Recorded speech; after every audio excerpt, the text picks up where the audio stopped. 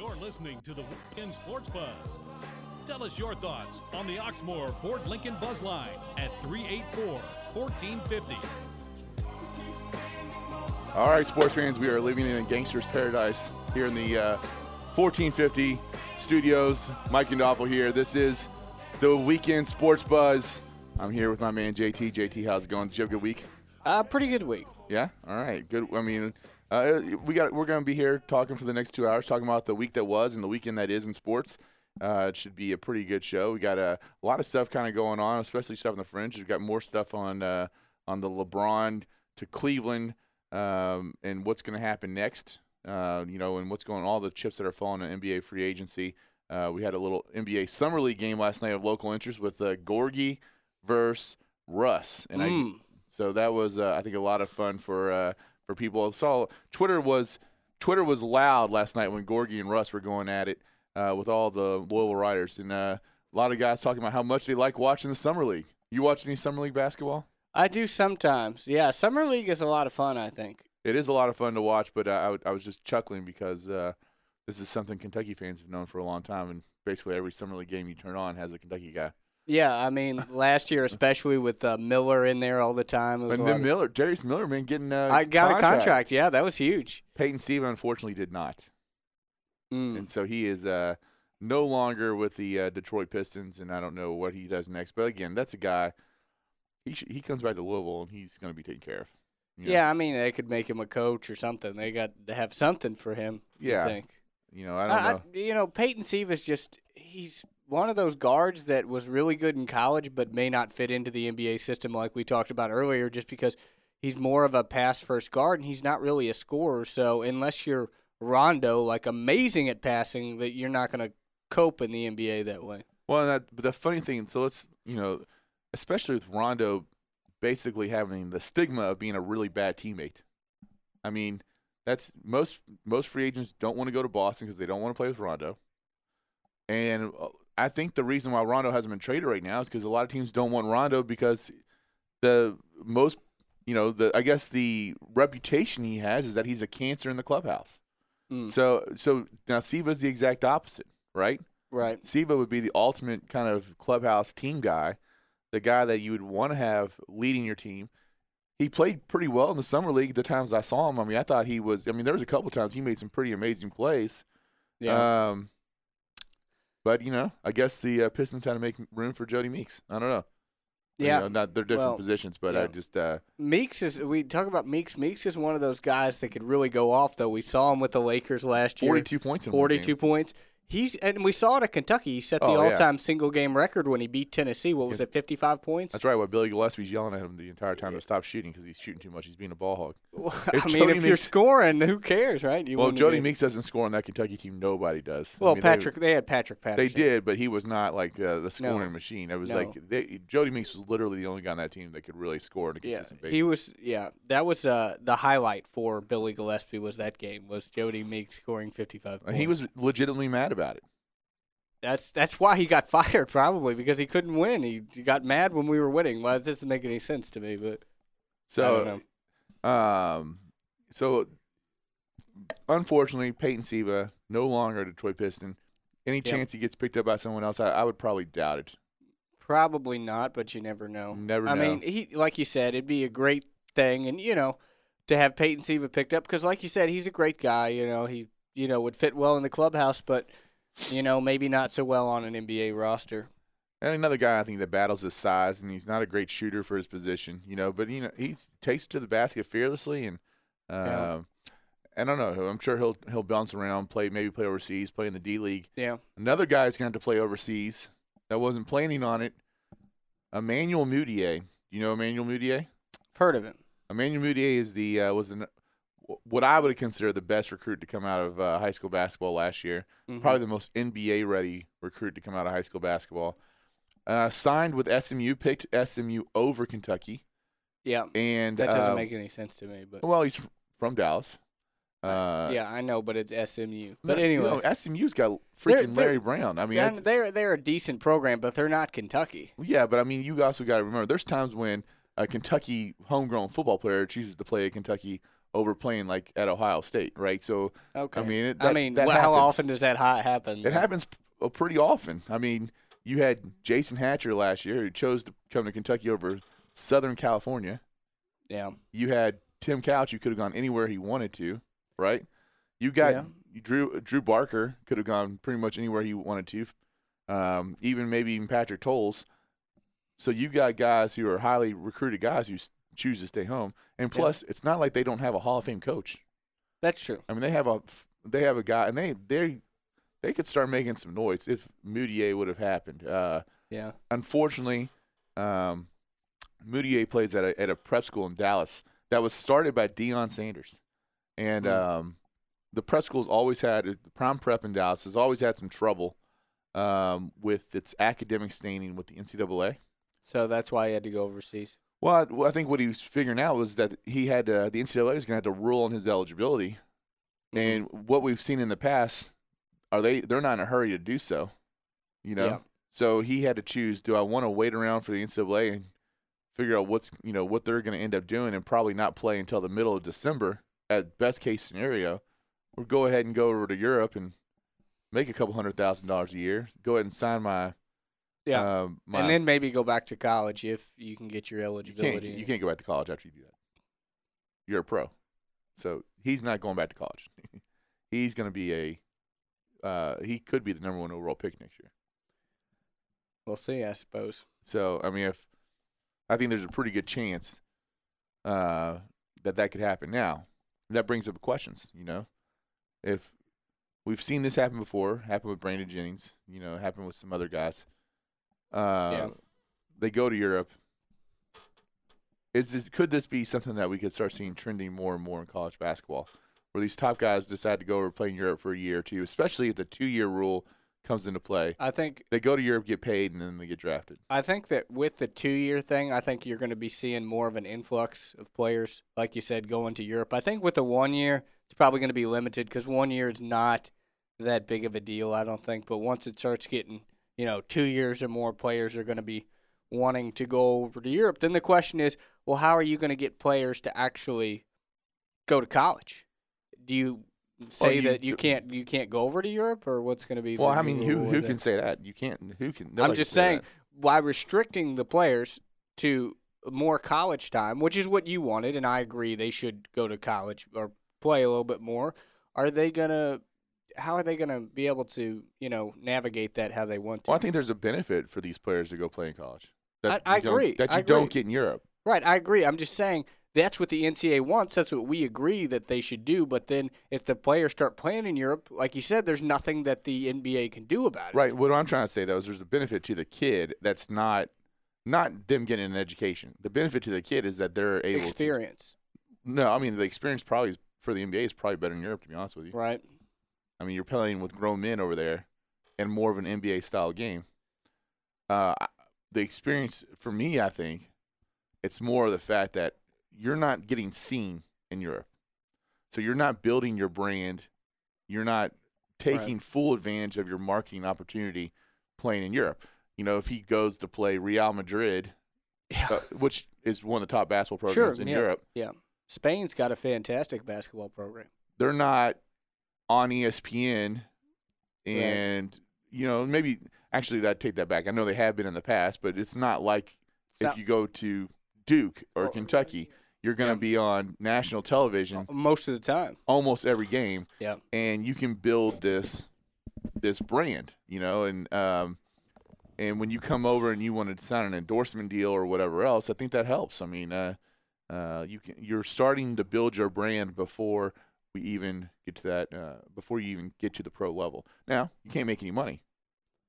But right, and you have to go to class, especially if we go. That's the thing for me for the 2-year rules.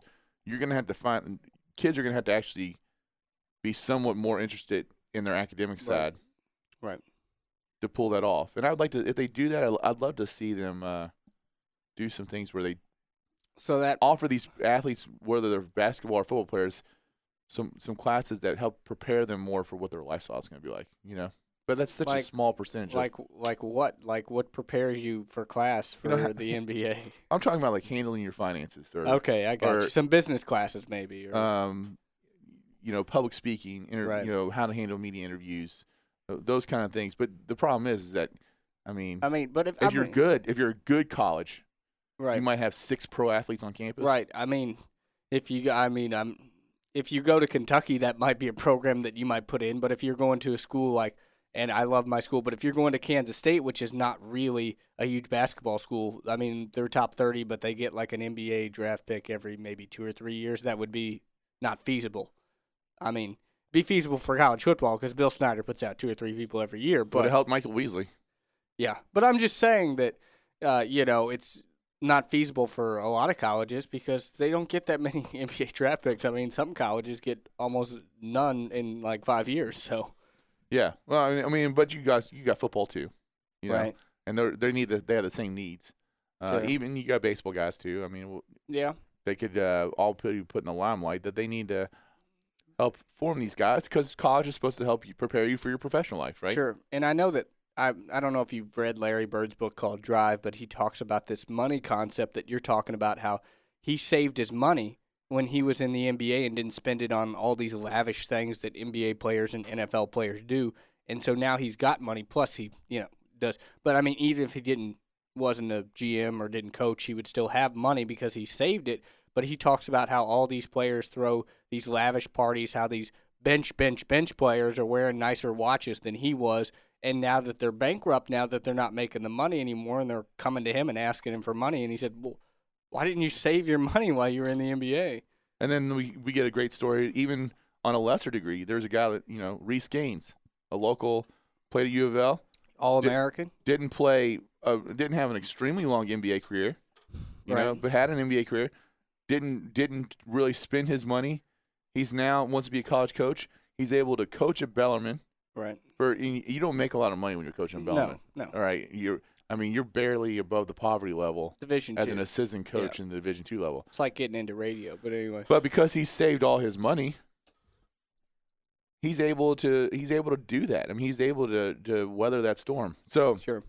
This is all bringing up a really good topic of discussion because so I was at last week I was at the AAU events recruiting some basketball players. Thursday morning, I think it was Thursday morning. All those days run together. When you watch, 20-something basketball games in a row, every day runs together, especially when it's bad basketball. But Thursday morning, I had breakfast with a couple guys from the NCAA and kind of talking about, things that are on the forefront there. And we've seen a lot of these court cases coming up right now that are all kind of weirdly interconnected, that are kind of putting the NCAA model kind of on trial. And are we going to start seeing the big thing right now? Are we going to start seeing kids getting paid? So when we come back, I want to talk more about that, kind of where we are and where it could possibly go. And we will discuss kind of the state of the NCAA and where it goes from here. And we will be right back on the Weekend Sports Buzz.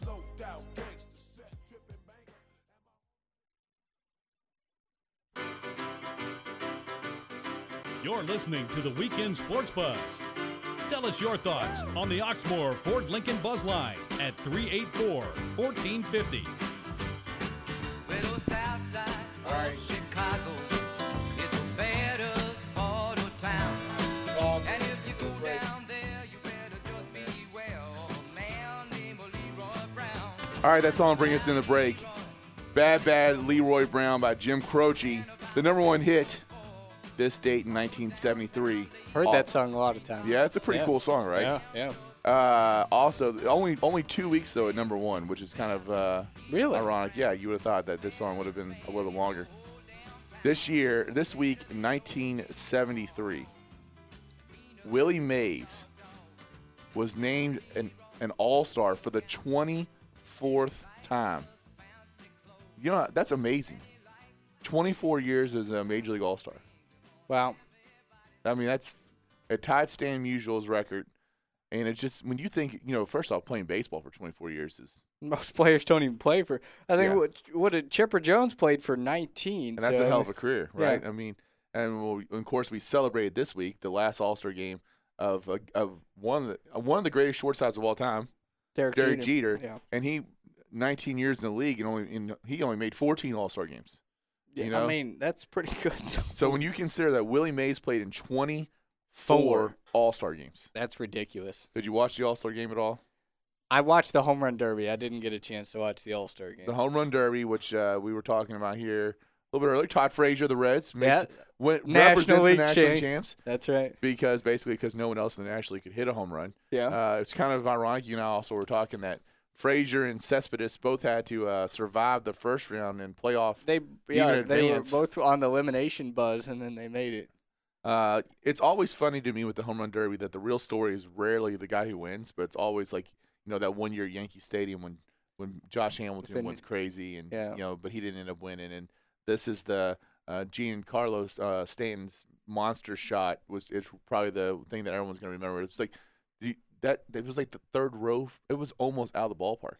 That was ridiculous. I saw the shot. It was incredible. I mean, that guy has some monster strength, and he was the pick for a lot of people to win the thing because he could just he just got so strong. But he didn't hit any in the third round, which shocked me. Yeah.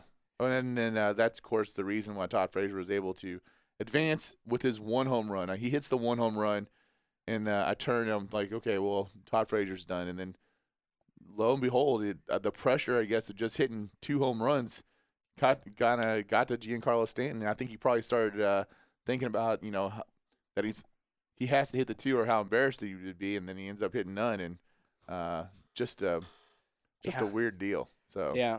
Todd Frazier didn't play that well overall, except the second round he did well, 6. But other than that, not bad. Other than that, he really kind of struggled in the Home Run Derby, especially the first round too, and then the third round won, but somehow. And then he only hit he hit 2 in the last round, or was it 1? I can't remember. It was only a couple, I think. Yeah, I mean he didn't. It was obvious too that he wasn't going to win it. And Cespedes, well deserved, great hitter, back to back. The only other back-to-back guy was King Griffey Jr. Right. So, I mean, that's pretty good. I would remember it just for that. He's Cespedes is one of the just upcoming studs. We were talking about, he's an incredible home run hitter, but his arm is phenomenal. To see him, he's thrown out more guys at home plate this year than I can ever remember someone doing. And he did it twice in one game against the Angels, and then he had that incredible throw from left field on the fly to get the guy out for the Angels, and it was just you talk about the A's and the Angels. That's going to be one incredible race to see who wins that division because both of those teams are loaded with talent. And of course, the A's going out and getting a couple of pitchers. Yeah, they got the back of the rotation. Samardzija. Yeah, I mean, I think they're loading up to really make a run at this. And yeah, I mean, if you think about it, the A's have got the bats, and the Angels have got the bats, and the A's have got the defense. Well, the A's have got some good bats. They do too. I'm just saying in comparison, if you want to kind Donaldson, Cespedes. I mean, yeah. But I think I really like seeing that. Probably the 2 top young stars in the American League, Trout and Cespedes, are going to be going at it. It should be a lot of fun. That's going to be a fun division to watch. As will be the National League Central. Oh, the National League Central. It's a killer every game because if the Reds lose, which they did last night, then you're like, oh, man, now we have to make up more games because you have to almost win at this point. You have to win every series almost to be able to, stay in the hunt. Yeah, and, I think it's something they can definitely do. They got to get healthier. It's going to be they just made a trade to get a White Sox minor league pitcher, relief pitcher. It's going to be interesting to see if that is the beginning. Some people are speculating that that's the beginning trade talks of them bringing Adam Dunn back to Cincinnati, right, which you didn't like, but they do. I don't like. They need a big hitter though. They do, but I mean, again, Joey Votto, Brandon Phillips, they're big RBI guys or they're big hitters, I guess, are not in the lineup. But Dunn's not an RBI guy; he's a home run guy. There's a difference. That's an RBI. You hit a home run. That's an RBI. Yeah, but I would venture to say that Brian Pena could hit as many RBIs and would be better with runners in scoring position because he doesn't strike out as much. And the strikeouts I'm not a Pena guy. But and also, we'll see. Dunn's done. I mean, his career's over. I mean, he's an old man at this point. I do not like what he brings to the Reds. Too many strikeouts on a team that was already striking out a lot to begin with. Yeah. That's not. Well, yeah, I kind of agree with you. Jay Bruce strikes out a lot. and you don't want two guys that strike out a lot in Jay Bruce and Adam Dunn. And theoretically, they would be hitting pretty close together. Oh, so. absolutely, they would be. I mean, So, I mean, 3-4, back-to-back 4-5. strikeouts are not good. But I don't know. They need to get a bat, though. With Joey Votto and Brandon Phillips out, they need to get somebody. And granted, you said they were going to get Skip Schumacher back from concussion, but was he not back already? Did he not play? I don't think he played yesterday. He should be back really soon. So, But I'm just saying, though, without Brandon Phillips, who's the Reds' big RBI guy, along with Jay Bruce, at least last year, and then Joey Votto, who gets on base a lot, they're going to need a big bat to keep them in the race. the other interesting White Sox trade rumor I heard was them not getting Adam Dunn, but actually getting Alexi Ramirez. Oh, my goodness. That would be So, good. How are they I going to would. pull that off? I think they can pull it off. I mean, I could see them. I mean, of course, Well, they had I mean, the contract for They Alexi could Ramirez. deal they had to deal with him. Singrani, and he's a decent pitcher. Right. They had to get rid of some prospects, and then they, I love Cozart's defense, but Alexi Ramirez is a pretty good defensive shortstop, and he's a much better bag. Cozart is a better shortstop in the field for sure, but Ramirez is not that far down of a trade down as much as when you consider how much better Ramirez is as a hitter than Cozart. So, well, Cozart. all that stuff's gonna be shaken out here in the next 10 days or so as we're creeping or 11 days as we creep close to the trade deadline. And Cozart kind of matches the Reds' defensive strategy, though. The Reds, like we talked about earlier, are the best defensive team in the National League, at least with Brandon Phillips and Joey Votto playing. Right. And Cozart is really good defensively, which you talked about. But at this point, they do realize that they do need hitters. They can't just rely on that defense because, last example last night, nobody could get on base. Right. I mean, Brian Pena hit 2 home runs, but they were solo shots. No one could get on base. And Brian Pena is not normally a guy who hits home runs. I'm telling you, I think if he plays every day, you'd see more of it. I don't know if we can judge that without seeing him play every day. When he played every day for Devin Mesoraco, when Mesoraco was out, he was hitting well over 300, and he was hitting a lot of home runs. So you play him every day, I think you take your chances, and he's a much better glove than Adam Dunn. Yeah. All right, so let's get on to the what we were going to talk about with the NCAA. I'm sorry. That's all right. No, we can get a little baseball talk in there. This is our show. We can do what we want, JT. I suppose. Okay. The NCAA model right now, let's just kind of talk about where they are right now. You got a situation where kids get a full scholarship, which is a very valuable consideration. But that's all they get as far as they don't if a kid wants to go to the movies or whatever else, they don't get a stipend from their college to do that, and they're not a Division I athlete is not allowed to have a job. Right, which stinks. Yeah. But and really the way that athletics are right now, where these kids are basically there year round. I mean, if you're a college football player, a college basketball player, for example, you're at your college right now taking summer school and doing your workouts. And even like K-State got into trouble for this, and it's ridiculous. I don't remember if you remember Curtis Kelly. They played Syracuse in the 3rd round, or what you consider the 3rd round now. And he was suspended for the game because his high school coach had helped him out because he needed money. Right. It didn't have anything to do with K-State. K-State did nothing, but he got suspended for the game because NCAA is kind of about it. So, I mean, you can't get anything from anybody. His his school coach was his, a family friend, and you can't get any money from anyone. It's like, I'm in trouble, a normal college student, I could talk to, my priest, or maybe my high school life, theoretically, my high school coach. I mean, I did play high school basketball, wasn't that great, but I'm just saying, and I can get money, but a normal athlete can't, and I think that's unfair. Well, especially when you consider listen, everyone wants to just think about the top athletes at the school and the top football players and top basketball players. But, let's just say you're the 7th player on the women's basketball team that's on a full scholarship and came from a poor background. Right. You do not have money just to do normal kid stuff on the weekends. And you can't go out and work and make it happen. A, it's against the NCAA rules to do so. And B, you really probably don't even have the time to do it, Right. And so these kids are somewhat, in some ways, they get an enhanced college experience that no one else gets. because of being able to play on these teams and travel the country and all that stuff. But they do a tremendous sacrifice. And it's just like anyone else. When you get that scholarship, it feels more like a job, okay? It goes from high school where you play for fun to when you're in college and someone's paying your scholarship and they make it known that they're paying for you to go to school. It feels more like a job. And you can't do the normal things that someone would do to just stress relief and just blow steam into, to escape from everything and go to a movie or even, well, I mean, go on a date. It's hard. It's hard. It is tough. And I just don't know, so what's the solution? So especially we talk about some of these players in minor sports, like in tennis, for example. A lot of these athletes are from different countries. So I also got to remember there's on these the smaller non-revenue sports too. Yeah. Not all these kids are on full scholarship. No, but that makes it even tougher. Right. Because for example, there's not a whole lot of college soccer players on full scholarship. Right. They got 20, 24 kids on a soccer team, would you say? Yeah, something like that. I think they got like around 10 scholarships for the entire team for them to split up. Right. So that's mandated by the NCAA. So you could be on a soccer scholarship like my cousin is up at Lafayette. Right. And I think he gets half scholarship. Something like that. Lafayette is like $50,000 a year to go to. Yeah. So he's paying basically full for a normal college exactly, and then he's not allowed to have a job. That's terrible.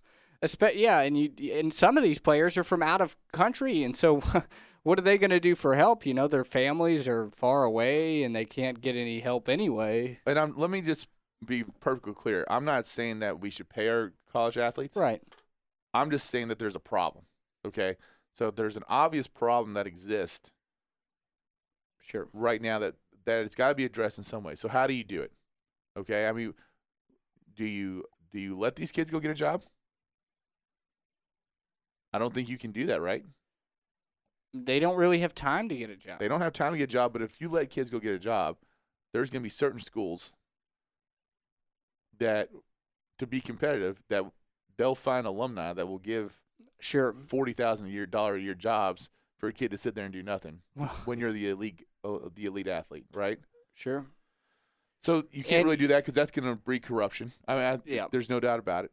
They are saying, we talked about this, and John Curry, who's the athletic director at K-State, talked about this, is that they're doing a health food thing because otherwise, they're buying, a lot of these athletes are buying the cheapest food, which is not good for an athletic body. They're going to McDonald's, buying this junk. And so now at least they're going to be able to give the athletes some decent food.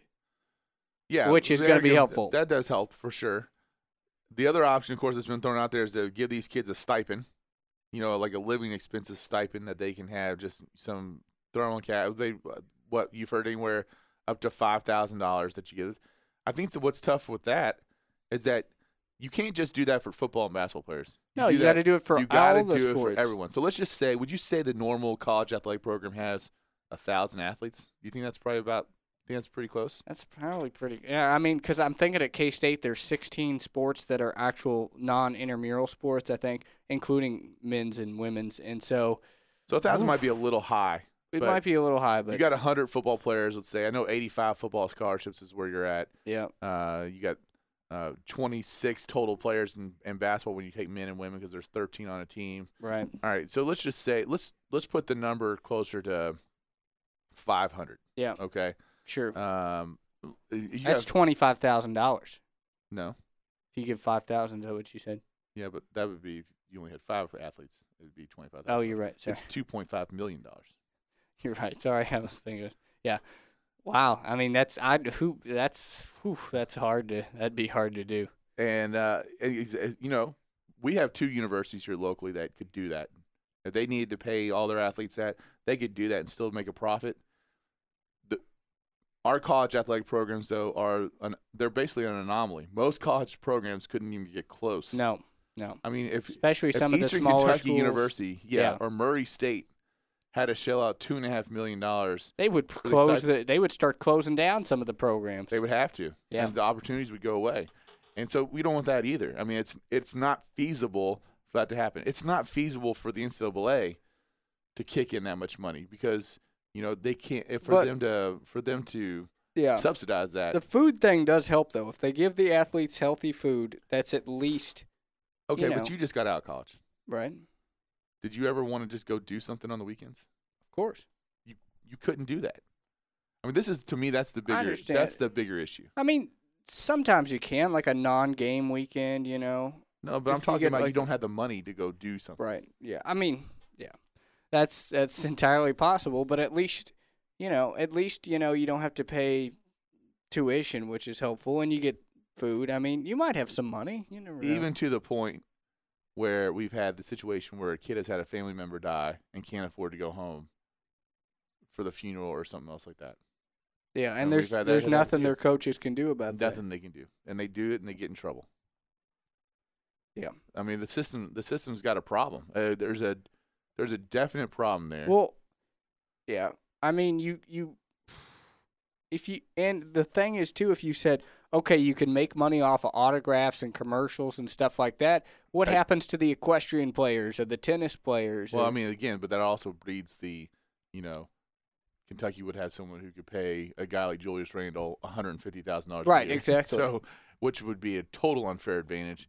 And so, yeah, I don't feel like you can do that because these are the cases we got going on right now. You got the Ed O'Bannon case going on about the Right. video game likeness and what that happens there. And the NCAA, I think, pretty much knows they're going to lose that case in the courts, but then they're hoping that they can win the appeals. yeah. You've got the Northwestern stuff going on, right? Mm-hmm. And there's another one. But anyway, you got all these cases that are kind of loosely attacking the NCAA, but I think all these lawyers are kind of working together. And they know that the NCAA is vulnerable right now. And, things are going to change. Things are going to be different. I just don't know what it's going to look like. I Right. don't know how. What decision are you going to make that's going to justify that decision? Yes, exactly. But, I mean, it's not just as simple as make the decision. There has to be a feasible plan to carry the decision out. And that's what's going to be really difficult to see. I don't know what happens. Something's Right. going to happen. You want yes, a lot of these kids are getting a huge advantage by getting a college education and by Mhm. being able to go to do that. And then, of course, you hear about the Northwestern case where the kid's told he can't take certain classes because they want him to, have a certain GPA. And so he's losing the whole point of getting a free ride. If you can't pick classes that you want to pick to take, then that's kind of a bum deal. That's the other thing. I mean, there's other times where it's like a coach would tell them that the kid can't take a certain class because that's when they're going to practice.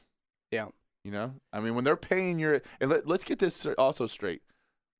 A full scholarship from the athletic department is the athletic department paying your way. It's not it's not like the college just writes that off. Someone is paying. The athletic department has to pay that tuition Sure. to the university. It's not like they are just sitting around and the university says, oh, this kid can go here for free. No, the athletic department has to pay that education. So Mhm. when you got someone like that paying your way, and they tell you can't take a class like that, Yeah. I mean, that's where it becomes like a job, except you can't do Except the normal weekend things that most people do because you don't have any money. the problem is that shouldn't be happening. They should be allowed to take whatever classes that they need to absolutely should. And the other thing people don't realize is that the university and their athletic department are two totally separate, different entities. Right. And take. the athletic department's more of a business Oh, than the absolutely. university is. Absolutely. And when the athletic department gets a lot more money usually than the school, just because the alumni give to that athletic department. That's where a lot of the money goes. Like, I did sales for K-State. So you call people and talk to them about giving money, or you sit down theoretically with them and talk to them. And a lot of people are like, oh, I'm already given to the athletic department. And you try to explain to them that the athletic different. department is not the school. Right. The athletic department is like a different thing.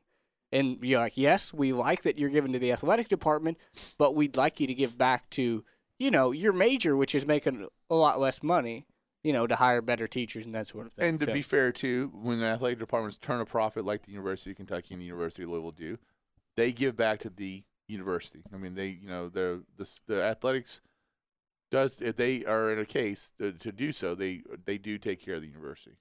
So this would not increase tuition. None of that stuff would happen. They're separate entities, and people have got to understand that. So, all right, we're way late for a break. Sorry about that. No, it's all right. We got a good discussion going on. We will be right back on the Weekend Sports Buzz, brought to you by Brand J. Lawrence, personal injury attorney.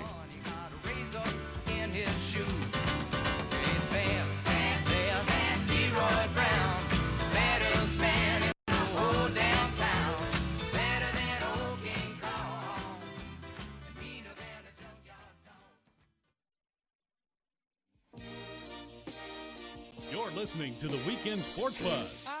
Tell us your thoughts on the Oxmoor Ford Lincoln Buzz Line at 384-1450. All right, this is the Manhattans, Kiss and Say Goodbye. I'm sure I've heard this song before, but it's not one that's really ringing up with me. The number one song in this state in 1976.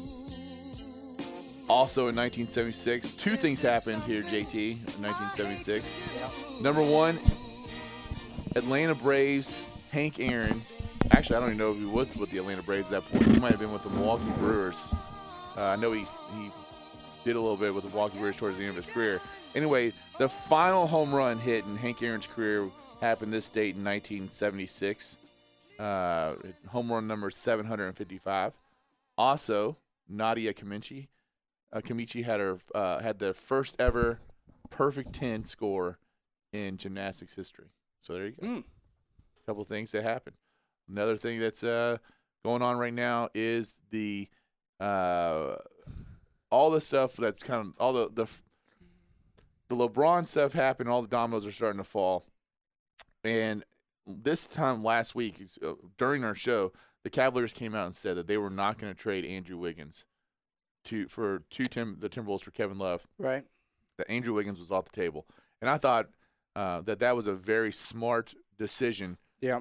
Because the Cavs got other things that they could trade the Wolves to make the deal worth it and not have to jeopardize losing a guy that could be. And then I've heard two people say this, and I think this is the perfect analogy, by the way. Could be LeBron's Scottie Pippen, because that's exactly what Andrew Wiggins could be. He could be the LeBron's version of Scottie Pippen. When you consider how good of a defender he is, I mean, he's going to be one of the elite defenders in the NBA right off the bat. And coming into it, I honestly believe that these guys that are picked in the top 5, their NBA career is so much predicated on what the team's like during those first couple of years and if they can be successful or not. Sure. And, it is a team game, and no matter how good you are, it's not like you can just completely – there's a few guys who can, but it's not like you can just overcome your situation. You put LeBron in a situation where he gets to mentor a young Andrew Wiggins, and I think you're setting Andrew Wiggins up for a Hall of Fame career.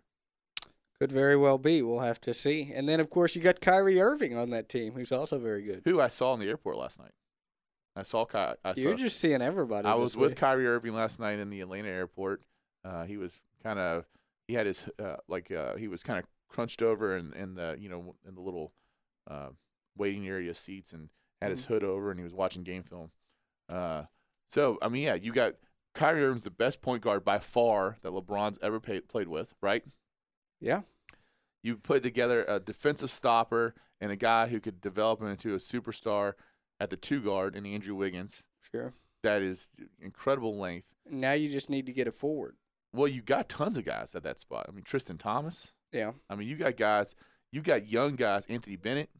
You got young guys that can develop into guys that are already there, and you've got the pieces. This is the conversation I was having with some of the college coaches up there. There's a lot of the college coaches that feel like the Cavaliers roster is better than the Heat's roster.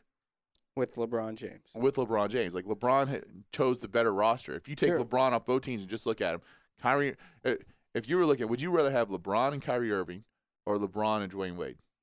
Right now. LeBron and Kyrie Irving. No question. So the two best players, Kyrie Irving, out of the Dwayne Wade, Kyrie Irving, Chris Bosh thing, is Kyrie Irving the best out of that trio? Oh, yeah. I would say yeah. Yeah, I think so. I mean, Dwayne Wade in his prime? No, but I mean, right now, yes. Dwayne Wade looked, and we mentioned this before, looked very old in this series versus the Heat. He just wasn't mentally, I don't think, or physically there. And I think Kyrie Irving with LeBron James and, of course, Andrew Wiggins, that's going to be one team that's going to put up a lot of points every night. Having LeBron James there is the best thing Young best thing players. possible for those young players. Yeah. And you're going to see a completely different Anthony Bennett. An Anthony Bennett. Anthony Bennett's the perfect situation. Anthony Bennett, as a first-year player, did not play very well as a Cav because he No. was not ready to be on a team where he had to be the man. He's not a showcase type NBA player right off the bat. I mean, maybe he could be in 4 or 5 years, but Yeah. right now he was not designed to be that guy Well, And- it's tough to be a rookie. and be the showcase. Right. That's tough. Yeah, but now where you got Anthony Bennett and he could be the 4th or 5th best contributor and develop into a good player, you're going to see that pressure take off and he's going to go to work. I mean, when you got guys like that, and you got guys like Tristan Thomas from Texas who's 6'9" and just athletic freak, you got some guys there that can really play. Yeah. And Varejao at the center. I mean, I think that's a Varejao perfect. could be good, yeah. That's the perfect kind of center for that team.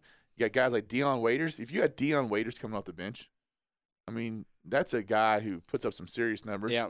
I mean, they're already in contention. yeah, they just got to get a guy who can shoot the ball a little bit Right. better. So the question is, just out of curiosity, we've talked about this, but since we're in Indiana, obviously, what do the Pacers? They lost Stevenson. Stevenson went to the Well, Hornets. I don't think they really wanted him back. Well, Paul George wanted him back. Yeah. I think he should have stayed. I like Stevenson. I know people hate Stevenson, but I like Stevenson just because he will do anything to win the game. He's a hard-nosed player, and Yeah. he does run his math a little bit, but he's still a really He plays good, hard. really Yeah. good player. I mean, I'd say give up Hibbert and keep Stevenson, but that's me. But anyway, what do the Pacers need to do? They've been to the East Championship, for a little bit here. What do they need to do to push the step? I mean, this would be the year to do it because LeBron's team is a little bit young. The Heat have kind of, they don't have the team that they did before. Well, I mean, I think they're searching for the same thing. They need a true point guard. Yeah. So, we talked about possibly getting Rondo. Do you think that they would have something to trade for Rondo? Well, I mean, I think the problem there is now that Rondo is, again, what's Rondo's reputation? Do guys want to play with Rondo? Well, I mean, they certainly didn't mind playing with Stevenson, the Pacers players, it seemed like. And he's the same type of. Well, I mean, again, I don't know what kind of teammate. I think that's the difference. You can be abrasive and still be a good teammate, and you Right. can be abrasive and be a jerk of a teammate. So Right, it's like, right. what kind? In some ways, I don't know. It seems would like the Pacers when- be better off going out and signing a guy like Eric Bledsoe? it seems like Rondo, I don't know. His personal life, he seems like he's a good guy. He does all these camps, and he took time right after the NBA championship to go do that instead of celebrating and stuff like that to help the kids. It seems like personally he's a good guy. Obviously, I'm just telling you what his reputation is. Sure, in I women's understand. So I don't know the guy personally. I've only met him like once or twice, Yeah. and so I mean, Did you have a good impression he's on quiet. I mean, he's just quiet and he's kind of to himself. But I mean, I've Yeah. heard overall lots of stories and lots of things that make you think he's not a great teammate. Me? Yeah. So and Rondo, in no way, shape, or form is he old, but he's also he's probably on he's at the middle to the tail end of his career. That's why you have a guy like Eric Bledsoe who's out there, who's a restricted free agent. Right. He's a guy to me that you can go out and get. Eric Bledsoe. Yeah. I mean, Eric Bledsoe is on the verge of becoming an NBA star. Yeah. He's certainly played fairly decently for the Suns. Suns. So you could go out and get him, but this would be the year for the Pacers to try to make a run because Miami is not Miami anymore. The Cavs may take a little bit of time to develop, maybe. They're probably 2 or 3 years away. Yeah. The Cavs are. So this could be the year to go grab that thing. Of course, they lose Stevenson. Who did they get for Stevenson? Did he just That was a free agent, free agent? wasn't it? Yeah. Yeah, I think so.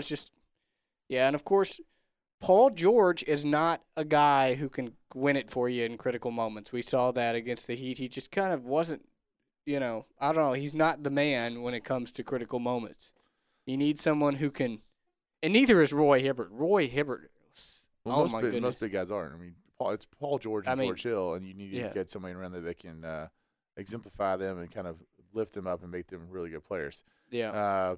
Bledsoe right now is considered by most the best available free agent left in the market. Yeah. And I think that would be a guy that the Pacers need to take a serious look at. I'm not even sure really if they're in the contention for him. But, I mean, this is a guy who averaged almost 18 points a game last year. And I think it could be a complete and total stud for the Pacers. I mean, it'll be the Bulls will probably be the best team in the East next year, but it'll be that number 2 is kind of up for grabs. I expect for it to be the Cavs, but I'm not for sure. Yeah, and I mean the Pacers are kind of getting tired of their team not quite making it. I mean they're close. Yep, and they might be blowing it up and starting over. All right, well we're at the end of the first hour. We will be back here on the Weekend Sports Buzz with Mike and JT. And we'll be right back for the second hour of the Weekend Sports Buzz, brought to you by Brandon J. Lawrence, personal injury attorney. Many months have passed us by. I'm gonna miss you. I can't lie. I'm gonna miss you. Callers, welcome back to the age of jive. Where have you been hiding? You're listening to the Weekend Sports Buzz. Tell us your thoughts on the Oxmoor Ford Lincoln Buzz Line at 384-1450. All right, Mike and Dolfo, JT back here on the Weekend Sports Buzz, brought to you by Brandon J. Lawrence, personal injury attorney. Coming into a little Billy Joel. This was the number 1 song in 1980. It's still rock and roll to me, a Billy Joel love classic. that song. It's a classic. It is. And this date in sports history in 1980, the Moscow Olympics. Probably more of at least not the start, because the 72 Olympics was probably the start of it, or actually even going back to the Berlin Olympics with Jesse Owens, but showing the ties, I guess, between our political world and athletics, how it happens at the Olympics. The United States deciding to boycott the 1980 Olympics, and mainly because it was in Moscow.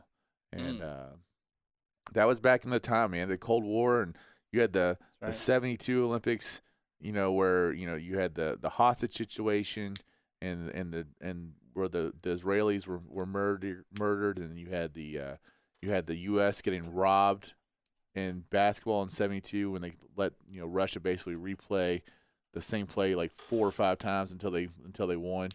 That's brutal. Yeah, I mean, and you still see it a little bit today, but I mean, the Olympics is that platform where politics and politics and sport kind of come together, and of course we all see what it means to play for your country with this last World Cup and the interest that we had in the United States soccer program. Again, I feel like the World Cup wrapping up was about the World Cup. It had nothing to do with popularity of soccer. No. Everything to do with the popularity of the World Cup. 2 totally different things. Exactly. So that's that was what's going on there. We got the British Open going on right now.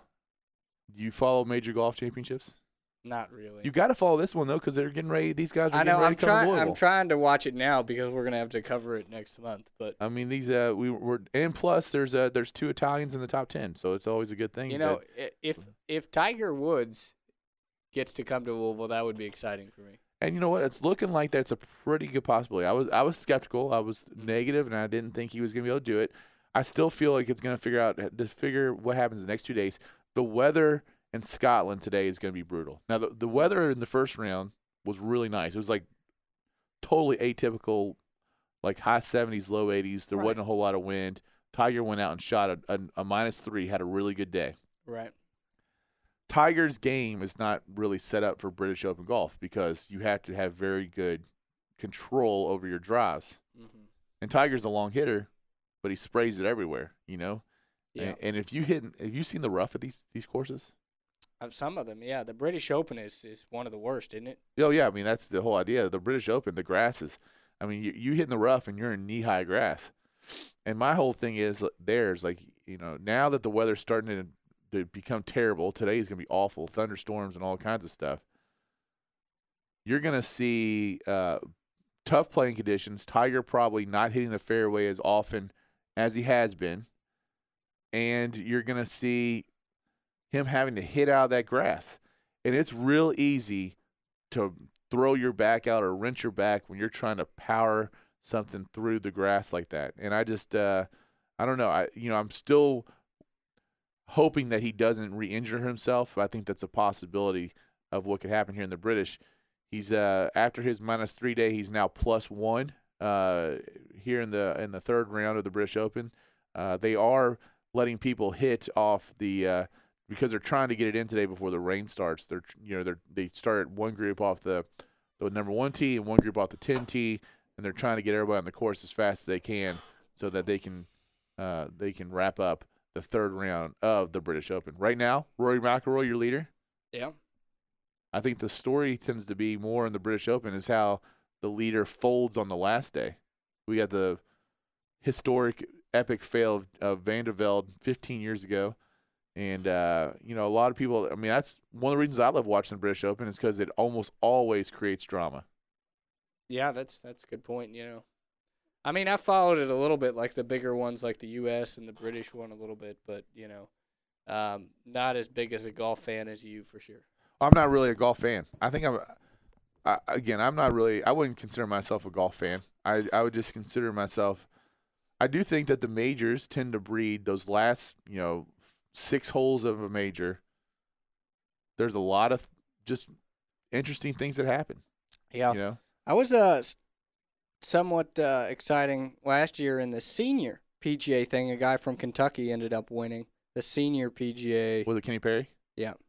And, that was exciting because he came back and won on the last day. He was down pretty good in the first 2 days or whatever, and then came back and ended up winning. So that was kind of exciting. Yeah, and you just get the situation where you got a guy who is basically out there by himself, and he feels the pressure of the situation. Yeah, you don't want to come out with the lead in the first 2 days. And you're going to see a guy either perform under pressure or fail under pressure. Yeah. And you either get some incredible golf moments or you get some epic fails that always occur in these events. And so either one of them it's for a viewer, it's fun to watch. For the casual viewer, that's what you watch for. You watch for the incredible moments or the epic fails. Is that true? That's a good point. Yeah, absolutely. I mean, that's and usually you get both. Like last year, with you talk about Kenny Perry, that was an epic come from behind, but the guy had I can't remember who he overtook, but the guy had the best second round ever in a senior PGA, and then he just completely blew the third day. And that's and that was the thing to Rory McIlroy's credit. That was the thing I guess that has been the big discussion with him is he's come out and he's had these great first days, these great Thursdays, but the Fridays in these tournaments he's been terrible. And for him to be able to have a good Friday. Maybe he just wasn't eating meat on Fridays. Maybe. Okay. For him to have a good Friday, now he's 13 under for a British Open. Yeah. That's a big number. Right. I mean, that's a real big number. So it's looking to me like he's putting himself in a position where he could get his third major. A 66 is what Rory shot on that Friday round, which is just incredible. I mean, it's pretty crazy. It's just fantastic. So Rory's gonna have a chance to win the major, and of course, being a guy from that area, that this is his big tournament. This is the one he wants to win. It's the one that's really kind of important to him. So sure. Let's go into a little baseball talk, a little more baseball talk. We're halfway through the baseball season. Right. Now we got to figure out. We talked a little bit about the American League West and the National League Central. Let's go into those other divisions and kind of figure out, where what's going to happen. I guess as we get closer to most of the divisions are pretty predictable outside those ones. You'd think. I mean, you talk about the AL Central. Who's going to? Detroit Tigers have been the favorite forever, and you don't think that anybody is going to upstage them. I mean, most of the teams in that division are pretty weak except for Detroit. Yeah, that's the one division, though, where I feel like a story could develop. Like, I feel like you could get a – I mean, you did have the Royals on that 10-game win streak, but then they really fell apart after that. so you would just wonder, like, if there's a team in that group, like, the Indians are right there, but they're 6.5 games back. They're in second, tied with the Royals for 6.5 games back behind Detroit. Detroit's been so – Detroit's either had massive runs or just they've also gone on these massive losing streaks. Right. I could see potentially I would say more so Kansas City than Cleveland making a run at that. Yeah. But I Well, think it's possible. Kansas City has the talent. They have a lot of young players, but it's trying to develop those young players. Like I said, they did go on that 10-game win streak, so theoretically it would be possible if Detroit went on a losing streak, Kansas City went on a win streak. But You also got both those teams, Kansas City and Cleveland, are only 2.5 games outside the wild card. right. So they're playing at least for the wild card spot. Right.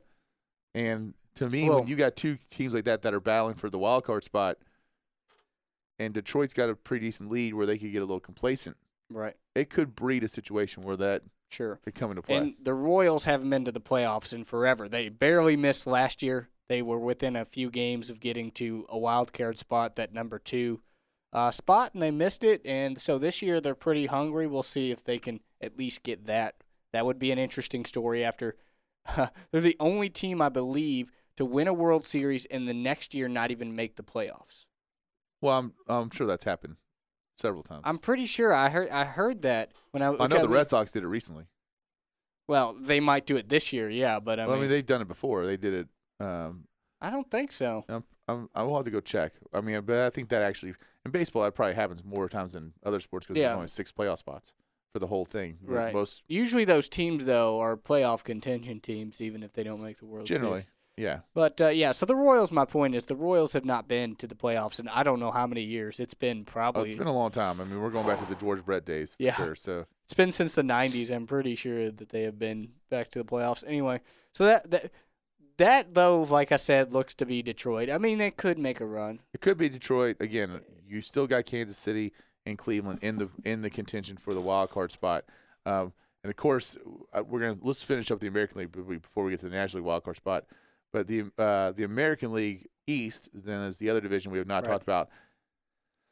Baltimore is in such a great position right now. Yeah. I mean, Tampa Bay is Tampa Bay done with their injuries. yeah. Boston's just done. done. The Toronto maybe could make a run. The Yankees are pretty much done too. The Yankees have had. They have a shot. The Yankees are interesting because the Yankees, have had their pitching woes as far as like their injuries in the rotation, Yeah. and so their starting pitchers are banged up. So they got a totally different staff right now than they started the year. The interesting thing about the Yankees is how many home games they have left to go. I mean, what do you get? You get 81 home games, right? Yeah. So they've only played to this point 42 home games.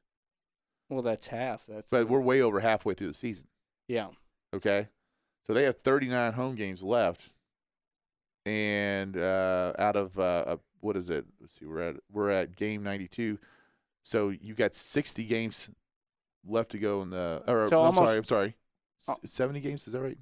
Yeah, 70 games left to go, and 39 of them are at home. So they have more home games than away Yeah, games. they have a lot. Yeah.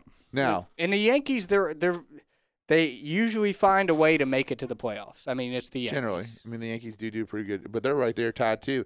They're tied with Kansas City and Cleveland with that same record, 2.5 Right. games outside of that wild card spot. But Baltimore is in an incredible spot here. you don't. I'm saying though, the Yankees could make the playoffs, but I don't think they're going to win that division. It's either going to be the Blue Jays with Encarnacion and Batista, or the Orioles, who I think are going to win because they have Cruz, they have Macchiato, they have Davis. I mean, they just have all those hitters on that lineup who can produce. I'm thinking, again, I would predict the Orioles and the Tigers to hold on. Yeah. I'm gonna think that Oakland holds on into the West. The Angels obviously are gonna get one of the wild card spots. How would you like to be over a 60% winning percentage and to finish second in your division? Those Yeah, that's pretty crazy. That- You know, I'm going to say I think that the Royals are going to get the last wild card spot. That's going to be my prediction. So then they're going to bypass Seattle. So here's what you got. Seattle right now is in control of that wild card spot. So you're going to be in a situation like the National League Central last year where the American League West could have 3 teams in the playoffs. You got the Seattle's in control of that last wild card spot right now. Mm-hmm. You have right now 4 teams sitting 2.5 games back of that wild card spot. That's intense. That's it could be intense. You got the and the White Sox are 5.5 back. So you got and then of course we know Adam Dunn's going to hit a lot of home runs and make them win the division. I'm kidding, but I would say the White Sox are done. I'm just kidding, but anyway. So I just wanted to see how you react to the Adam Dunn thing. So anyway, but you got the Royals. You mentioned the White Sox have an outside chance. You got the Mariners, the Indians, and then the Blue Jays, right? Well, the Blue Jays are 2.5 games back too. So you got the Yankees, the Blue Jays, the Indians, and the Royals, all 2.5 games back, and they will have a chance to make that run. So you're going to have a very competitive race for that last wild card spot. That makes it fun to me. That's going to be an awesome race like it was in the NL last year. Right. And I think I'm going to go with the Royals. I mean, it could be anybody. So you got. I got the same thing you had, except the Royals making the second spot. I don't know who you picked. I haven't picked anybody. I would like to see the Royals do it. But I'm going to go with the Yankees because I think that I want Jeter. His last year. You're going to go with the Yankees win. That sort of thing. Yeah. The Jeter, just for Jeter though. For Jeter. I don't really like the Yankees. I'd like to see Jeter make it. I don't like the Yankees. I do like Derek Jeter. Who can't like Derek Jeter? What an incredible moment seeing him in the. He got 2 hits. Yeah, he played great. I mean, if Trout doesn't go out and play the way he does, I mean, Jeter could make a case for him to be MVP. Yeah. Just has that incredible introduction where they actually had the Yankees announcer announce him at Minnesota. He gets up there, puts a double into right field. In the first inning, though, he kind of got screwed. And this took a lot of guts by this umpire to call this guy safe. He made an incredible diving stop and throw to first base to start the game, and I thought the replay showed that the guy was out. Yeah. They didn't go to replay, but the umpire called the guy safe, which was pretty amazing. It was a bang play for sure, but Jeter's still showing that he can get it done. So, all right, we're gonna go to a break. We're gonna come back on the other side of the break. Carolina's on the line, so we'll get to Carolina, Steve. And then we'll talk a little bit more about the National League here on the Weekend Sports Buzz, brought to you by Brandon J. Lawrence.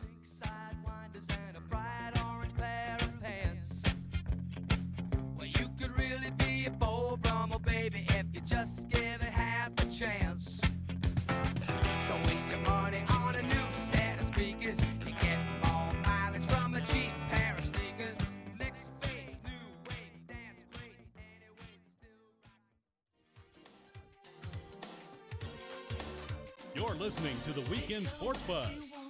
Tell us your thoughts on the Oxmoor Ford Lincoln Buzz Line at 384-1450. I don't hear anything.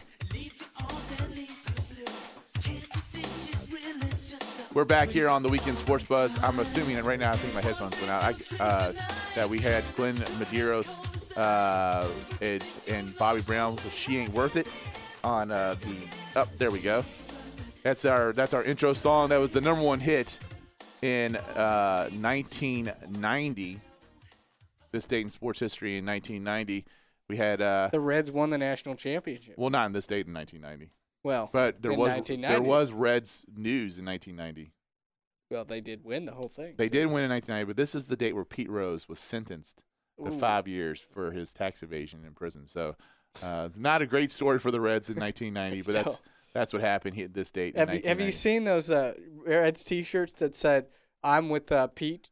$200 on the Reds or whatever. Yeah. Well, I know my whole thing with Pete Rose is that he always bet on the Reds. Right. He did nothing to affect the outcome of the game. And I know it was post-era, not to bet on baseball, but when you got these guys who are taking steroids and directly changing the outcomes of ball games, to me, what they did is much worse than what Pete Rose did. Oh, yeah, absolutely. And luckily, though, we had the news this week that Pete Rose with the All-Star game coming to Cincinnati, is going to be able to be involved in the All-Star game festivities and will be able to be at the All-Star game, which is great news. So that Pete Rose, because he should be a part of it, and he should be in the Hall of Fame.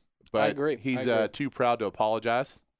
He's I mean, Pete Rose. he did something wrong, and I think he's got to own up to that. He does have to own up, but it takes a lot of humility to be one of the greatest players in baseball and apologize for something. I mean, number one in hits all time. I mean, that's hard to do. We're going to go to the lines right now because we got a guy who's a baseball fan on there. He's also a NASCAR fan. Carolina Steve. Carolina, how's it going? Well, first of all, I thoroughly disagree with y'all on the Pete Rose. There is a sign in every minor league and major league clubhouse that says gambling will lead to lifetime suspension. He gambled. There was nothing in there at the time about steroids. As a matter of fact, if it weren't for steroids, baseball might be dead right now, because after the strike and they came back, Socha and McGuire brought the people back to baseball with the home run chase. So I think what Rose did was far worse than any of these people. Man, I don't know. I mean, I agree with what you said about it. I know that it's posted in every locker room that if what gambling does. I do agree that steroids help bring baseball back, but also know that when you look at the integrity of the sport, I feel like what Pete Rose did is not nearly as bad as what unless they're going to just say, and there's some people that want this. There's some people that say, hey, just make steroids legal. Let these guys take steroids. If they want to ruin their health and their bodies to give us a better performance, that's great. But I don't know. What else is going on there? Hey, Carolina, I was hanging out with Roy Williams yesterday. I don't know, hadn't heard about that or anything, but I did want to talk about baseball. All right. I believe the New York Yankees are going to do it and make it into the playoffs. Wild card or division champ? Interesting statistic I heard on the baseball channel this morning is that the Yankees, their starters are hurt, but the rear end of their pitching staff, their closer and setup man, have been doing super. I believe their closer has 30 saves now. He's been killing it. And the setup man was. They were comparing him to Aroldis Chapman as far as his numbers goes. Yeah, but I just happen to like them. They got a guy on their bench that has been my all-time favorite hitter ever since he came into the major leagues. And he probably, if you add his hits together, would come close to breaking Rose's record, and that would be Suzuki. Ichiro. Yeah, Ichiro's very good. He's kind of old right now, though. I love watching him hit. You're exactly right. He's such a good situational hitter, and he can pretty much place the ball wherever he wants it. Yeah, amazing. Yeah, could y'all look up for me and see how many in the major leagues he's ahead? He's close to 3,000. I'd like to see him get 3,000 hits in the major leagues. I know he had like 10 straight 200-hit seasons. Yeah, I'm pulling it up for you right now. And everything. Yeah. So back to Mike's question while he's looking that up for you. He's at 2,802 hits, so he's 198 hits away from 3,000. He could get it. You. Yeah, that's insane. Yeah, I love watching Ichiro Suzuki when he played for the Mariners growing up. Great hitter, but I can't believe you just said you watched him growing up. So that's just tells me how old I am. Anyway, do you think the Yankees are going to win the division or get the wild card? I think it's a wild card. I kind of like them and everything. Before I get off, I've got a trivia question for you about baseball. All right. And it involves NASCAR, too. All right. The manager of the Kansas City Royals, Dan Yost, used to be a coach for the Atlanta Braves. All right. Why does he wear number 3? For Dale Earnhardt. That's correct. He was a deer hunting buddy of Dale Earnhardt's. Dale Earnhardt's favorite professional baseball team or professional sports team was the Atlanta Braves, and he used to go down there. About 4 or 5 of the Braves would come to Kannapolis and go hunting with him. And he is that just shows how sports can go across. And I've heard Yost on NASCAR shows. He actually worked when baseball was over. He went to work in the pits giving Earnhardt and them water during the thing. Well, I think it's going to be a great baseball. World Series, I look for it to be the Dodgers and the Oakland A's, and I look for the Oakland A's to win it all. Y'all have a good time. Dennis Eckersley and Kirk Gibson rematch. And to Carolina's point here, you put Ichiro's numbers together from Japan and the United States. He's at 4,080 hits. Wow. Yeah. Wow. So Yeah. Japan's kind of like the minor league system for Ichiro? Well, I mean, that's where he played professionally before he came over here. I mean, Right. that's definitely better than AAA baseball. I mean, I think Yeah. it's a step up. So I mean, he's got 4,080 career hits as a professional baseball player. So Yeah. that's pretty amazing. He's 40 years old. Ichiro kind of reminds me of how Ty Cobb played. He wasn't a real power hitter, but he could, like you said, place the ball almost anywhere he wanted to. And since you mentioned that, I'll even go with a little Ty Cobb history right here. It was on this day in sports in 1927. We don't have a song for 1927. That Ty Cobb got his 4,000th hit. Wow. So there you go. We got 4,000th hit trivia all over the place. We're going to go to the National League now. All right. And I agree. First off, Oh, I was just going to say, I'm curious to know if Chipper Jones went on that hunting trip. Chipper Jones, I know, loves hunting. So anyway, maybe go ahead. if he was with the Braves. Yeah. I love the fact that there's 2 wild cards now, just because for the same fact that we have, we're more than halfway through through baseball, and you basically have in the American League alone. We talked about the wild card situation where you've got what did we say? 1, 2, 3, 4, 6 teams playing for those 2 wild card spots right now. Yeah. And so you're looking at 9 teams that are like legitimately have a chance at the playoffs right now. It makes baseball interesting, right? I mean, yeah. And then you got the Twins and the White Sox and Boston and Tampa Bay. They're all within 7 games of a wild card spot. So it's not like they're like eliminated, but they have to get on their horse to do anything. Yeah. So the National League side. So we go to the National League, and you got a great race in the West. You got a great race in the Central. Oh yeah. And you don't have a bad race in the East. I just don't think the East is as good. I mean, the Nationals and the Braves are going to make for an interesting year. It's going to be who's better. So the Braves, they're just 1 game apart. The Braves are 1 game up right now on the Nationals. On the Nationals, they both have they're sitting at 43 losses, so they're tied in the loss column. The Braves just have 2 more games played than the Nationals do. You got the Dodgers and the Giants in a virtual tie, right? In the National League West. So you're gonna have those are real close, and then of course in the National League Central, you've got 4 teams within 3.5 games of first place. Yeah, that's crazy. It is absolutely insane to think that, and this is why I like the Reds. The Reds are 28-17 against National League Central opponents this year, which is by far the most wins and tied for the fewest losses. So you're going to go with the Reds in the Central? I'm not saying – I think the Reds are going to make the playoffs. I think they're going to at least make a wild card. But they've played be tough. well. They've played so well against the National League Central teams. Now, the problem is they've played more National League Central games than everyone else. So they have fewer National League Centrals games to go. Right. And the other thing about it is that the cool thing about the Reds right now, they've played 48 home games and 48 road games. So they're going to have a real balanced schedule to finish it out. The weird thing about the Reds is, and we talked about this before, they play really well against good teams, and they play really poorly against bad teams like the Padres or like. So I mean, they played really well against the Central because they're good teams, and then they play really poorly against like NL West teams or other teams that aren't so hot. Well, historically, the Reds have not had those West Coast trips that have like just totally destroyed them. Yeah. And that's not the case. I think when you look at a West Coast road trip for the Reds, you got to hope that they come out at 500 or better. If they come out 500 or better, then then it's a good road trip. No matter if that means that you won 4 against the Giants and lost 3 against the Padres. Yeah, I mean the overall road trip was good. No, but I mean the Giants were at the top of the division when they played them. They still are. So they destroyed the Giants. And then the Padres. And then they lost to one of the worst teams in baseball in the Padres. Well, the Padres are 3rd in the National League West. Well, I know, but I'm just saying like the Padres are not a good team. So. The Padres are a young team. You know what? You're seeing a lot of the Padre guys being coveted. Houston Street just got traded today to to the Angels. Yeah.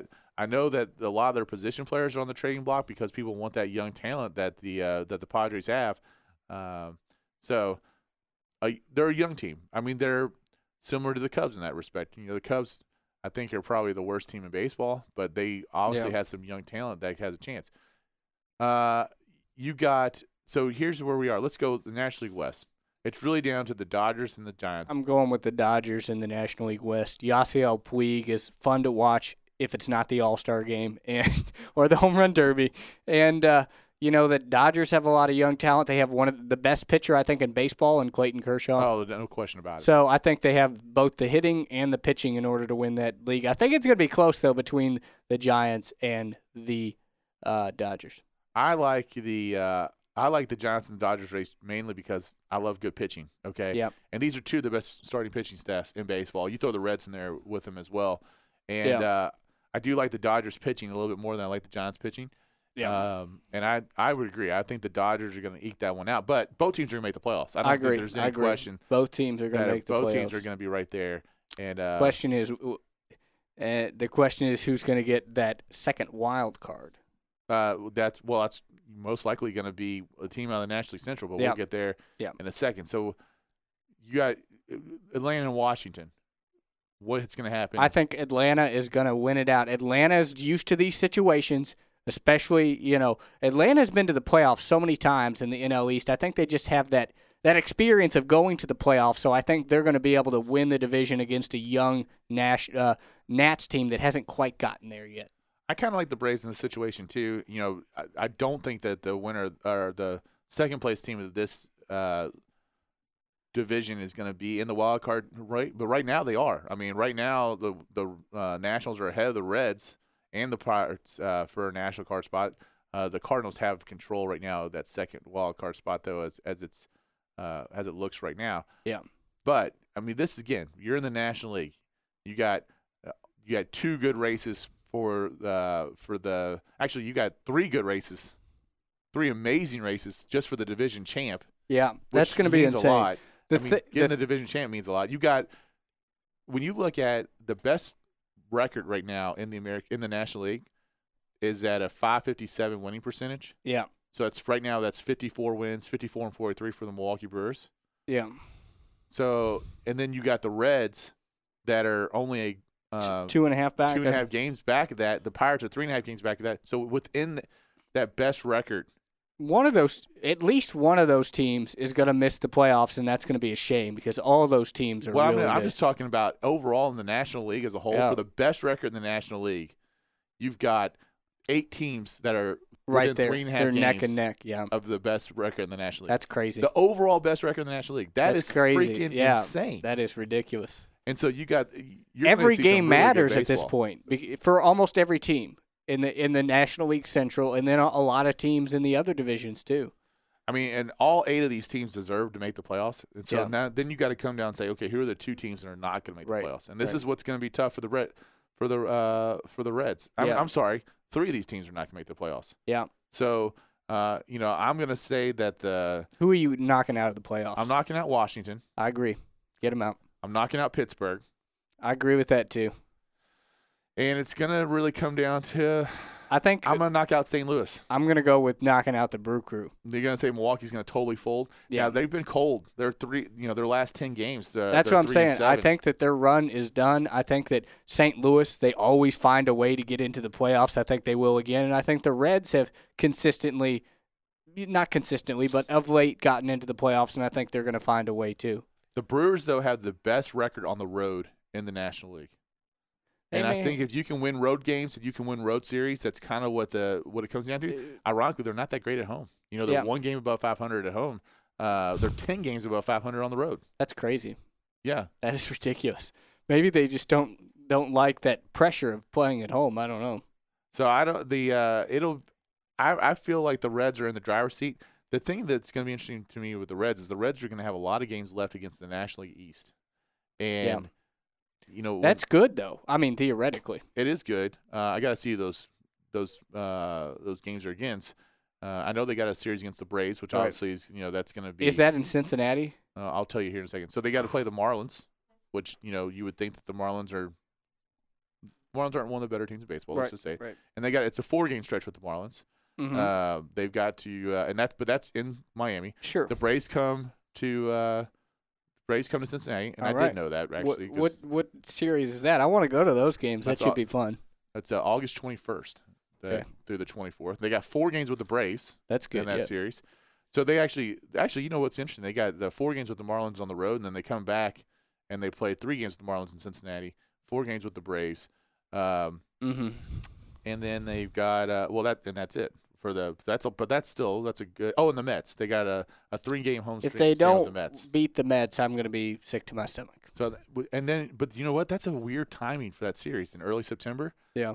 You're going to be coming off a road trip where you're going to be playing in Baltimore. Okay. With no.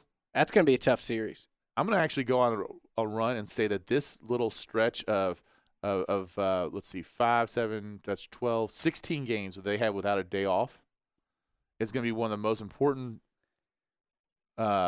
series of games for the Reds for the rest of the season. Yeah. Before they get to this 16-game stretch in the beginning of September, they have a series in Pittsburgh, and when the series is directly over, they've got a series in St. Louis. That They St. Louis go- series is going to be huge. Yeah, well, this is how the Reds end the year. A series at St. Louis, home against the Brewers, home against the Pirates. I like that. To So- end the year. That's going to be the series right there to see who wins the National League. But in September, they got the Orioles. They got the Cardinals twice, once home, once away. They got the Brewers, once home, once away. I mean, it's going to come down to it. You're going to see those teams have to play each other for the division, and that's the way it's supposed to be. It's going to be a playoff atmosphere at the beginning of September. That is going to be I'm crazy. getting excited just like talking. Oh man, this is good. I want to go to as many of those games as possible. That's going to be a fun experience. Just seeing how the Reds, and hopefully they'll have Phillips back by then. And they end the series. They end with the 6-game home stretch. Yeah. And that could be the difference, especially you're going to come down. Those Brewers and Pirates series are going to at the end are going to be extremely important. Well, So, yeah, and hopefully if Phillips is back, Phillips is Mr. Clutch for the Reds. So if Phillips can be back, that would be huge. of course, at the same time, you would think that the Cardinals could be getting Molina back. So we'll have to see. Yeah. We'll have to see how it all shakes Yeah. out.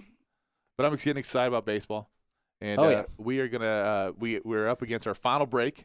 Ooh. So we'll be right back here on the Weekend Sports Buzz, brought to you by Brand J. Lawrence, personal injury attorney.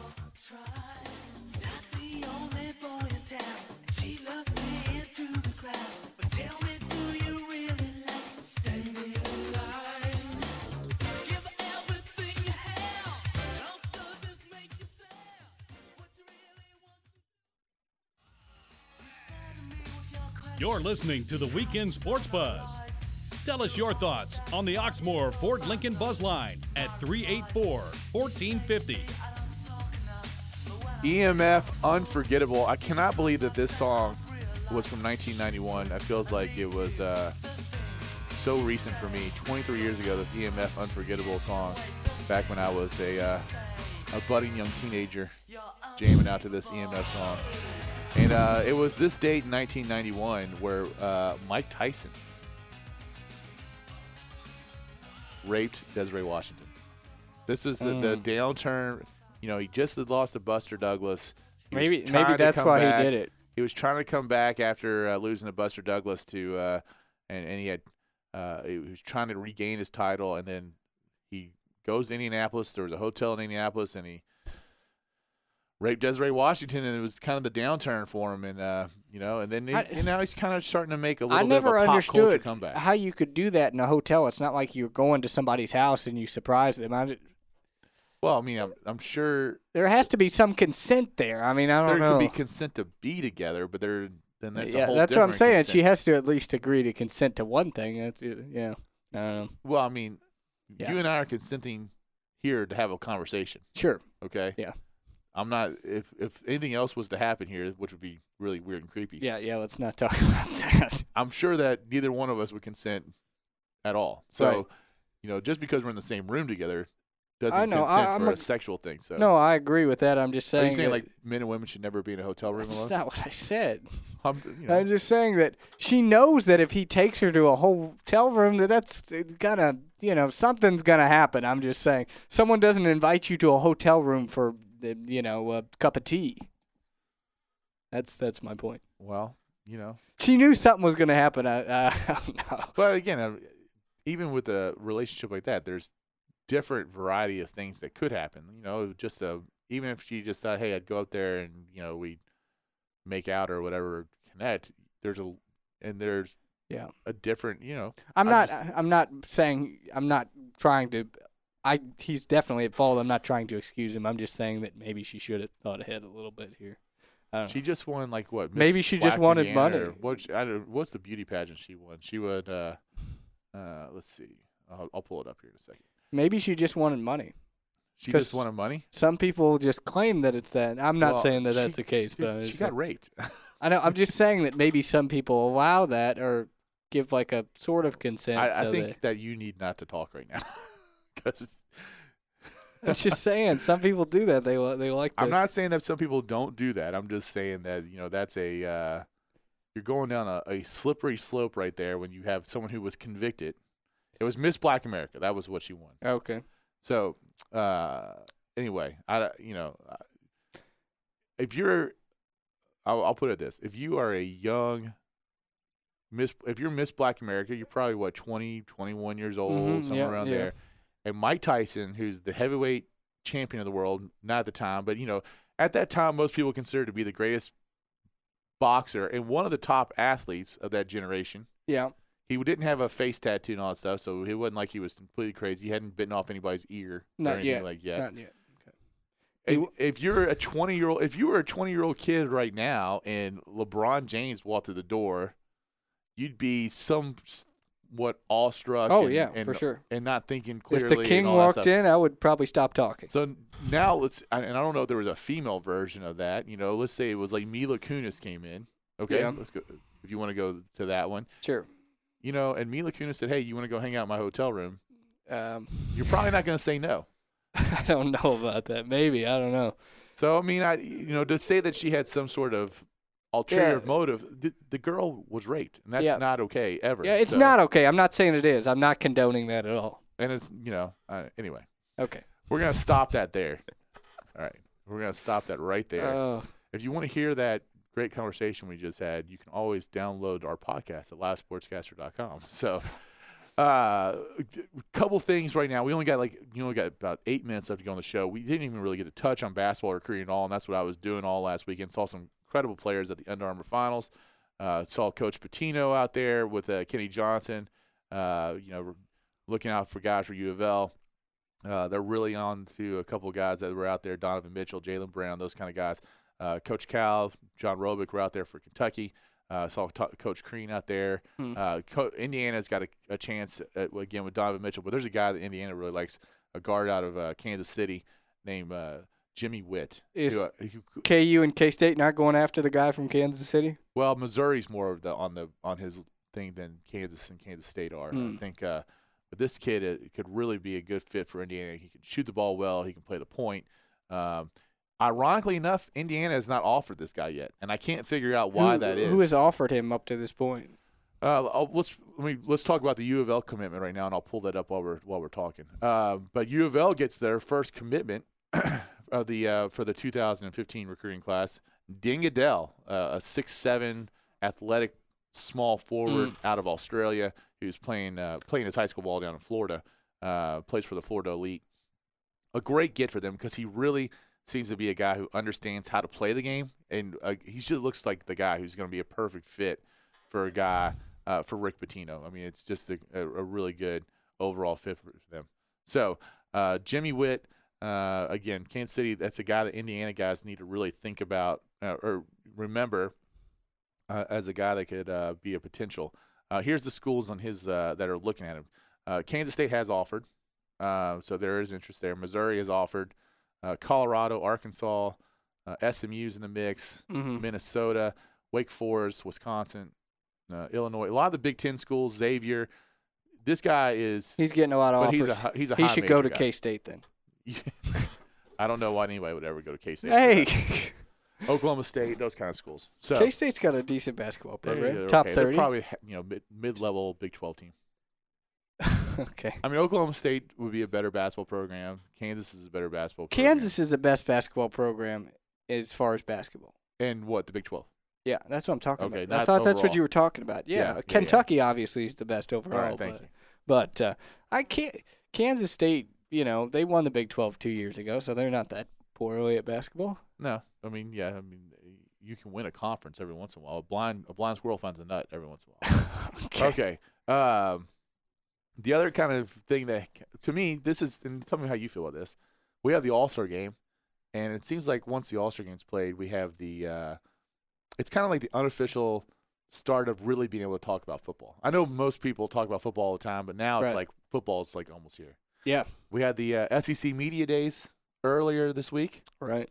And the ACC Media Days are going on right now. I'm assuming the Big 12 Media Days are coming up somewhere Right. in the Big 10. I don't know exactly when those are. So football season's here, and Mark Stoops coming out with almost had 1,000 kids on campus last night for a Friday Night Lights football, For Kentucky they did. football. and That's so incredible. For like a little mini football camp, got 2 commitments last night, 2 Yahtzees. Wow. So 2 big boys, huh? that both of them are defensive backs. One's a corner, one's a safety. The safety is a 4-star guy. The corner's a 3-star guy, and Stoops is still getting it done, man. Man, that's incredible. I mean, how do you get it done on arguably the worst SEC team? Well, I mean, especially when you consider. I mean, what did they win? 1 or 2? They won 2 games last year, maybe? I don't think they won an SEC game, did They they? did not win an SEC game. They won 2 games last year. They've won 2 games the last 2 years. Have not won an SEC game in 3 years, and it's incredible to see for him to take these kids away from who he's taking them from. I mean, that's what really is. Who else was recruiting them? I'm pulling this up right now just to make sure I don't misspeak. I mean, But he's constantly beating Ohio State for Ohio kids. that's crazy. I mean, I've got my Kentucky Bowl shirt on right now, but Yeah. I love Kentucky football. I mean, even though they're terrible. How does he get these recruits? How do you recruit somebody to go to a school like he took Kentucky? the kid the Walker kid who they just signed, who's the safety, Yeah. chose Kentucky over Arkansas and Notre Dame. Wow. That's pretty good. So, I mean, that's, to me, just. Those are 2 programs that are excellent programs right there. And then let's see, the other guy that committed yesterday. I'm going to pull it up here. Of course, the big one that was on campus is, and this is the kind of the similar situation that we were talking about earlier. Kentucky's got a deal where the top running back, Damian Harris, in the country is from the Richmond area. All right. So now he's more of an Ohio State type running back than he is an SEC type running back. Right. But Kentucky's right there, and it looks like they got a chance to knock. Kentucky's got the 18th best recruiting class in the country for next year already. That is incredible. Yeah, incredible. And so Kentucky's right there on the guy that could go anywhere he wants basically to play running Well, back. the thing with Kentucky too is he could probably start, so that would be an incentive. Maybe, and maybe he's not. a local kid. I mean, I think Kentucky's got a lot of really good young running backs to begin with, and so Damian Harris is in the mix. Guy that would just be incredible. A 5-star guy for Kentucky to get would be just out of this world. That would be insane. I love the guys that they're pulling in there, and I just similar how the basketball rivalry is so good right now because both programs are at such a high level. Yeah. The football and the programs for Kentucky and Louisville, obviously the football program for Louisville right now is at a different level than Kentucky. Yeah. But with Petrino there, they're going to stay there, and I feel like Kentucky's getting up to that level. It's just going to be so much fun. And baseball's at that level too. I mean, college baseball, U of L, Kentucky are both they're good. good, but I mean, at the same time, I'm just saying people watch football and basketball. The more sports that Kentucky and U of L, when we talk about this, are able to compete with each other in a competitive fashion, the more exciting it's going to be. So we'll talk more about basketball recruiting next week. I appreciate everybody listening in. JT, thanks for today. Good show. Thanks, Mike. And I hope you have an excellent week. And we'll be back next week on the Weekend Sports Buzz, brought to you by Brand J. Lawrence, personal injury attorney.